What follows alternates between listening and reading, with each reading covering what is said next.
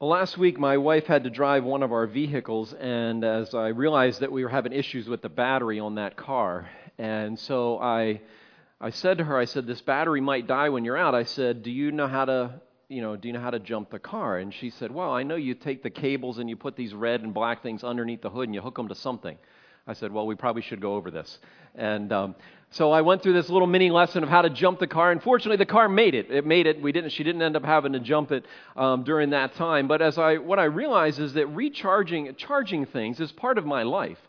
And from jumping a car occasionally to charging up a power tool on a regular basis to on a daily basis multiple times charging my phone and my computer. And when I'm not charging them, I'm testing batteries to see if these batteries are good enough to use in something. I realize I am charging something all the time, every day. Every day I am. The truth is, we don't just charge batteries, we charge ourselves as well. Did you know that you are a rechargeable battery? Your body is a rechargeable battery. It's not designed to go on ad nauseum, but it needs to be recharged. And you do that every day as you drain the energy that you have, and then you rest, and then you eat, and you do a variety of activities. And these things recharge your battery. But do you know the answer to this question? What recharges your batteries? What recharges you as a person? Let me give you a hint. It can't involve your phone. That doesn't recharge you. And it usually won't involve your computer except on a limited basis. But what recharges your battery and gives you life? What recharges your battery and gives you life? A couple years ago, I had to do part of a professional development activity where I had to go through all the activities of my week, everything that I did, and I had to either give it a green light, which is a kind of a thumbs up in that I enjoyed doing it, I looked forward to it, I was excited and energized when I was done, or a red light, which is a thumbs down. I got it done, but I wasn't excited about it. I felt glad to get it done, but I wasn't looking forward to doing it again. And so out of that exercise, I realized there's some things that give me life. There's some things that give me life. And I'm going to mention a few of these. Some of them might trigger some things for you. One of those that gives me life is rest. Rest. I love taking naps. So for those of you that have ever been in my office, the couch in there is not just for you to sit on. It gets good use during the week occasionally, I love to take a nap and feel rejuvenated and energized and ready to face whatever the new challenge is that's coming my way. Another thing I love to do is I love to read. I'm a very avid reader. Right now I'm reading a book, Tipping Point by Malcolm Gladwell, and I'm reading Steve Jobs' biography about him. So I love to read. It energizes me when I get lost in a good book. I also love recreation. I love to be active. I love to ride. I love to walk. I love to run and hike. Anything active or physical. And the last thing I love that rejuvenates me is relationships. I love being with people. But I do have to give a caveat because not every person re-energizes me or energizes you. You realize there's people that drain you. You know that, right? There's people that drain you. I'm not going to tell you if you energize me or drain me. Sorry, I'm not going to tell you that. But I realize that I drain oh no, here comes John. He's going to want to sit and talk about my life for the next hour, And so I recognize that. But there are certain people that give us life. We're like, wow, I look forward to that. Time just flew by. And other people, you're like, how much longer, And, oh, I'm glad I got through that. Hope I don't have to do that again. But those are the things that I have found give me life. And they recharge my batteries. And one of the things that I'm going to encourage you to do this week is to identify what are a couple of things that give you life. What are the couple of things that give you life? Now, some of you are in the season where you're raising children and you're heavily involved in the parenting season. And you're like, John, I have no life. I just go through my life and I'm exhausted. The battery's drained by the end of the day. And then I just hit repeat. And every day it's the same thing. We're going to talk about that as well. But this morning we're going to talk about this whole idea of what gives you life. And we're going to do that by looking at a story Jesus told. We've been in a series entitled Simply Jesus, and it's taken from the book of Mark. The book of Mark. If you have a Bible, if you want to pull that out and turn to that, there's some Bibles in the rack. You can turn to page 813 on the Bibles in the rack, or you can follow along in your wireless device.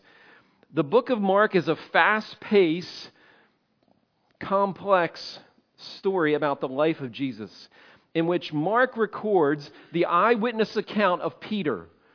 Peter was one of Jesus' followers, one of his closest followers, and Mark records for us the things that Peter saw.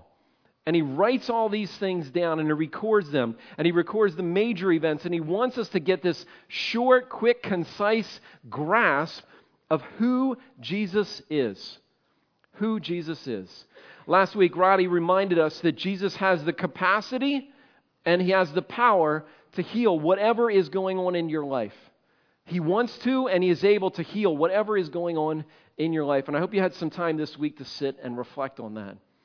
Jesus is entering a new phase of His life here on this earth. And this new phase of His life here on this earth is He's starting to encounter religious leaders who are questioning the way that He does things, who are trying to understand what is it that Jesus is saying. Because Jesus was not just offering Judaism 2.0. That's not what Jesus was offering. He was offering a whole new operating system, a whole new way of looking at life, a whole new way of looking at faith, totally different than what they had understood before.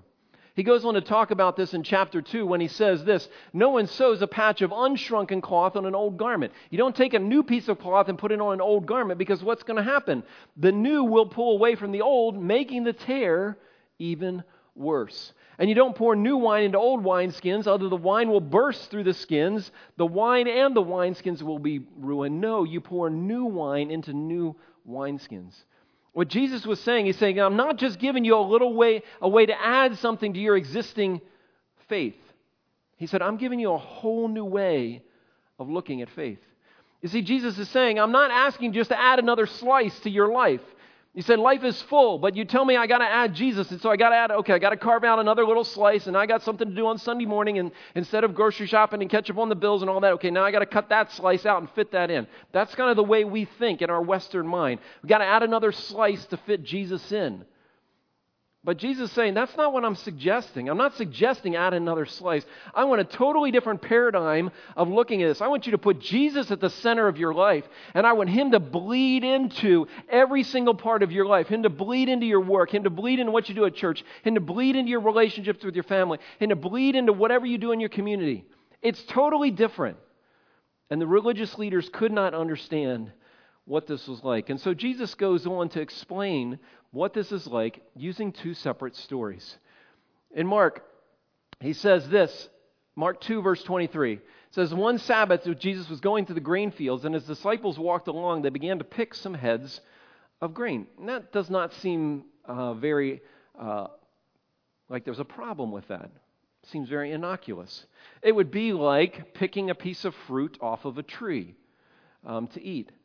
And the Pharisees said to Him, look, why are they doing what is unlawful on the Sabbath? Now, to understand this, to make some sense out of this, we need a little bit of backstory. The backstory goes all the way back to the 10 commandments they were given. There's one of the commandments that said this, remember the Sabbath day to keep it holy. It was a day that God said, separate from all the other nations who just work 7 days a week. He said, my people, I want them to take one day, set that day aside. Make it different from every other day. And so what the Pharisees did is they added some rules to this. They said, you can pick a piece of fruit off a tree, but if you have to peel it, no. You can pick a peanut off of a plant, but you can't crack it open. You can suck on it, but you can't crack it open. You know. They said this in the book of Deuteronomy. If you enter a neighbor's grain field, you can pick the kernels, but you can't take a sickle and cut them down. Not allowed to do that. They had 31 rules of things that you were not allowed to do on the Sabbath.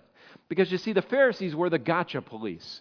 The gotcha police. They would watch you and watch what you were doing, and as soon as you stepped over the line, gotcha, they would call you on the carpet, condemn you for what you did, and there would be a price that you would have to pay for that.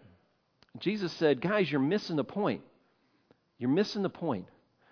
And He goes back to a story in the Old Testament. He says, let me tell you this story. And He tells them the story of David.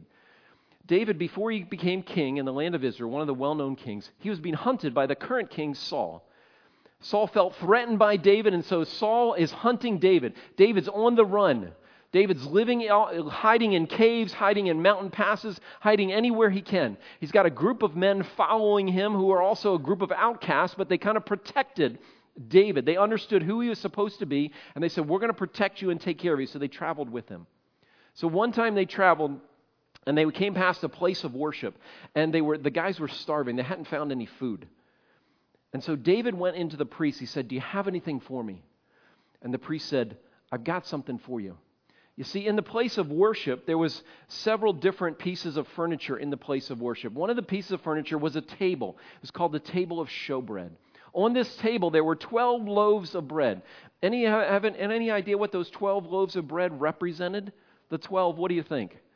12 tribes of Israel, right.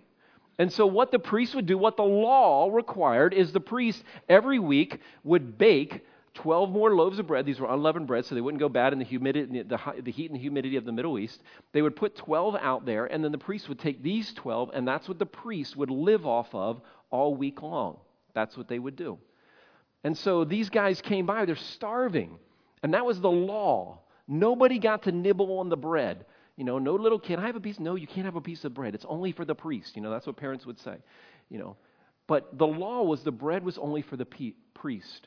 But David came by with his guys. They're starving. He says to the priest, any chance you got something we can eat? And he's like, yeah, I've got some bread. Here, take the bread. And so Jesus picks up that story, and look what he says there at the end of chapter 2. He says, have you never read what David did when he and his companions were hungry and in need? In the days of Abiathar the high priest, he entered the house of God, ate the consecrated bread, which is lawful only for the priest to eat, and he also gave some to his companions. See, what Jesus was trying to teach the religious leaders, this new way of following God, is this. Following Jesus is not about the rules. It's about relationship. Following Jesus is not about the rules. It's about a relationship. And what Jesus was trying to illustrate to them, in this case, the relationship that mattered most was the life of these men. And so when life is in jeopardy, we set the rules aside and we give life. Mark wanted his readers to face something new that Jesus was going through, and that following him is not about the rules, it's about relationship. Now, for many of us, we grew up in faith environments where there were a lot of rules. And what happened over time, rules that were well intended to try to keep us from doing things that would be harmful to us, they became the guidelines for how we followed God and followed Jesus. And what we were taught over time is if you don't follow the rules, this is what's going to happen to you. And if you break one of the rules, this is where you will end up. And it's a slippery slope where your life will be far away from God if you violate one of those rules. And so what we are taught is that you live by the rules and then you're okay with God. But Jesus came and presented a very different message. He said, it's not about the rules, it's about the relationship. He goes on in verse 27 to say this. He said, the Sabbath was made for man, not man for the Sabbath. The Sabbath was made for man, not man for the Sabbath. What came first, the creation of man or the law about the Sabbath? Any idea? Creation of man. That came first. The Sabbath followed, not the other way around. The Sabbath wasn't given and then men created to live out the Sabbath. Let me give you an illustration about where rules are not as important as relationships. In my neighborhood, we have speed limits, and the speed limit in my neighborhood is 25 miles an hour. As you can imagine, there's some people that have cars that sit low to the ground that drive much faster than 25 miles an hour through our neighborhood. But that's the speed limit. And so you're supposed to drive 25 anytime you're in that neighborhood. But if I'm driving through my neighborhood and I see a ball bouncing into the street and I see a child, should I keep driving 25 miles an hour or should I slow down? Which one? Slow down, right. I should not follow that rule. I should slow down. Why? Because the relationship, because that child's life is more important than me keeping the rules. It's just like if you had a friend who was not feeling well, and he called you and he said, hey, something's going on, I'm not feeling well, come pick me up, and you went and picked him up, and when you picked him up, you realized that he was having a heart attack, and that individual said, we need to get to the hospital fast. Do you want him to follow the speed limit, or do you want him to drive as fast as he possibly can to get you to the hospital? Which do you want? Drive as fast as you can to get you to the hospital, right? And I'm glad one of the guys here did that, because that happened to me a couple years ago. What's more important, the rules or the relationship? The rules or the relationship. And what Jesus was trying to help them see, what Jesus was trying to help them understand, is the Sabbath was not made for man. It was made for man, not man made for the Sabbath. It's not about the rules, it's about the relationships. The relationships. I was trying to imagine the disciples after they ate this. Some of them were like, we shouldn't eat this. We shouldn't eat this. Why shouldn't? Well, we're going to get in trouble. Somebody's going to see us. The gotcha police are at every corner. Someone's going to see us. And then afterwards, that guy, see, I told you we could eat it. Jesus is going to call them out on this. He always does it to them. We're fine. But he then goes on to add another story and put it right next to this story to illustrate how significant this was. In chapter 3, verse 1, Jesus went into the synagogue, which was their place of worship, and there was a man with a shriveled hand who was there. There were spies everywhere, and they were looking for a reason to accuse Jesus. So they watched him closely to see what? To see if he would heal? No, they knew he could heal. They had seen him open the eyes of the blind man. They had seen him raise up a man who was paralyzed that we looked at last week. They saw him heal someone who had leprosy, a disease that ostracized you from everybody else. They knew he could heal. The issue was not whether or not he could heal. The issue was, would he break the rules and heal on the Sabbath? That was the question that they were looking at. And Jesus does something very bold. Very bold. Jesus doesn't go into someone's house. Jesus doesn't say to the guy, hey, can you come over here off to the side? What does Jesus do? He said to the man with the shriveled hand, would you stand up here in front of everyone? So I need someone to sit up. Hey, Greg, would you come on up here and help me out with this? So I'm going to ask Greg if he would come up here, and he's going to be my man with the shriveled hand. He doesn't have a shriveled hand, by the way, just in case you were wondering. So Greg's going to sit here. So Greg's the guy that got brought up here. And so what I want you to do, Greg, is I want you to watch out there. Anybody that's dozing off, you just keep your eyes on them. And afterwards, you tap on the shoulder and say, John's watching you. That's what you tell him after. I'm just kidding. Oh, they thought I was serious. So Jesus brought him up on the stage. He said, I want you up in front of everybody. I want you front and center. I don't want this hidden. I don't want this off to the side. And then Jesus puts a question to him. He says, which is lawful on the Sabbath? To do good or evil? To save a life or to kill it? And they knew they were trapped. Because if they said do good, Jesus would say, okay, I'm going to heal him. They said save a life. He's like, I'm going to give this guy his life back. I'm going to take a hand that wasn't usable, that was somehow shriveled and deformed. He had to live life with just one hand, and now he will have both. I'm going to give him back his life. And they said, well, if we say he's evil, they would have been attacked. How is helping a crippled man evil? And if they say to kill, to take a life, no one would believe them since Jesus was going to give his life back. But they were silent. They were silent. And look at Jesus' response in the next verse. He looked around at them in anger and deeply distressed at their stubborn hearts. The anger I get. You say, why was Jesus angry at these people?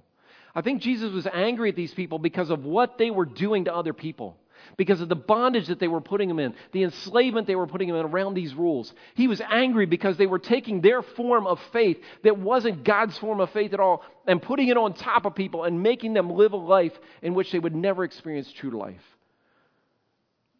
And I have to admit that when I encounter people that it's all about the rules, I feel a lot of anger. I feel a lot of anger at what they're doing and the way they're putting other people in that box, making it all about the rules. But Jesus was also deeply distressed at the stubborn hearts. I thought, why is Jesus distressed at these people? The anger I get because of what they're doing to other people, but I think the distress that Jesus was feeling was not just because of their stubbornness, but I think their distress was also because he saw what this was doing to them. He saw how it entrapped them. He saw how it put them in a place where they could not experience the life that he longed for them to live. A life that was not about rules, but was about relationships. I think Jesus was deeply distressed because he realized that these people really did not have life. They really did not have life. They wanted rules. They wanted to keep themselves safe. They wanted to keep everyone around them safe. That's what the rules are designed for. They're designed to keep you safe. But what happens over time is these rules don't keep us safe. They keep us from life. That's what they keep us from.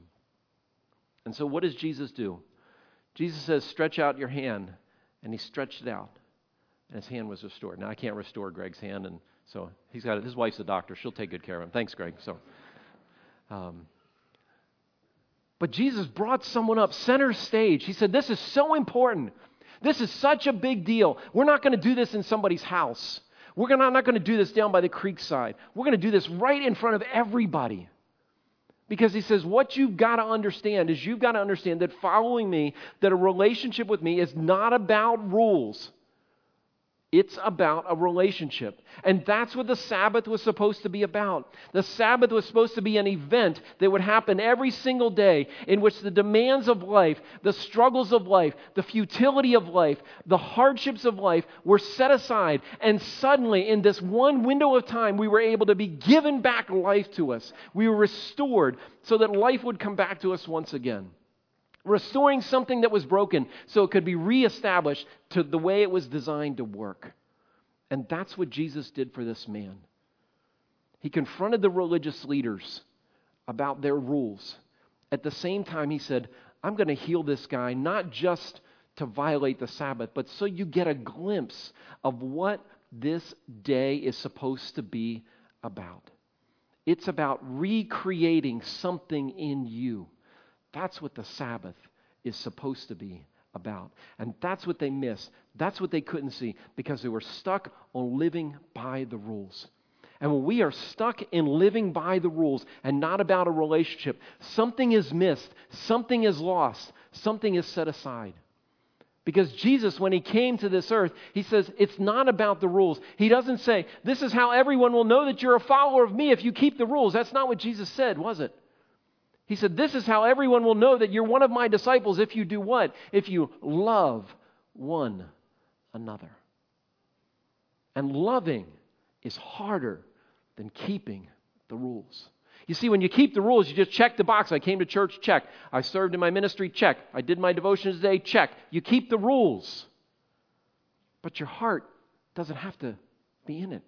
And when Jesus says this is about loving others, this is about loving someone who doesn't love you. This is about loving your enemies. This is about loving those people that don't treat you well. There's no rules. Jesus says, I want you to walk in the Spirit and I want you to love one another. There's no rules to follow. And Jesus says, I want you to do this day after day after day after day. You see how this is totally different? This is not just Judaism 2.0, just adding a slice of Jesus. This is a totally different way of looking at life and faith and relationships. The passage ends in somewhat of an odd way. Look at verse 6. I don't have it up on the screen, but I'll read it to you. It says, Then the Pharisees went out and began to plot with the Herodians how they might kill Jesus. And while that seems like kind of an innocuous statement, there's something happening under the radar here. You see, the Pharisees were the religious leaders. They were the traditionalists. They were the rule keepers. They were the rule followers. They kept people's morality in check. The Herodians, they were supporters of Herod.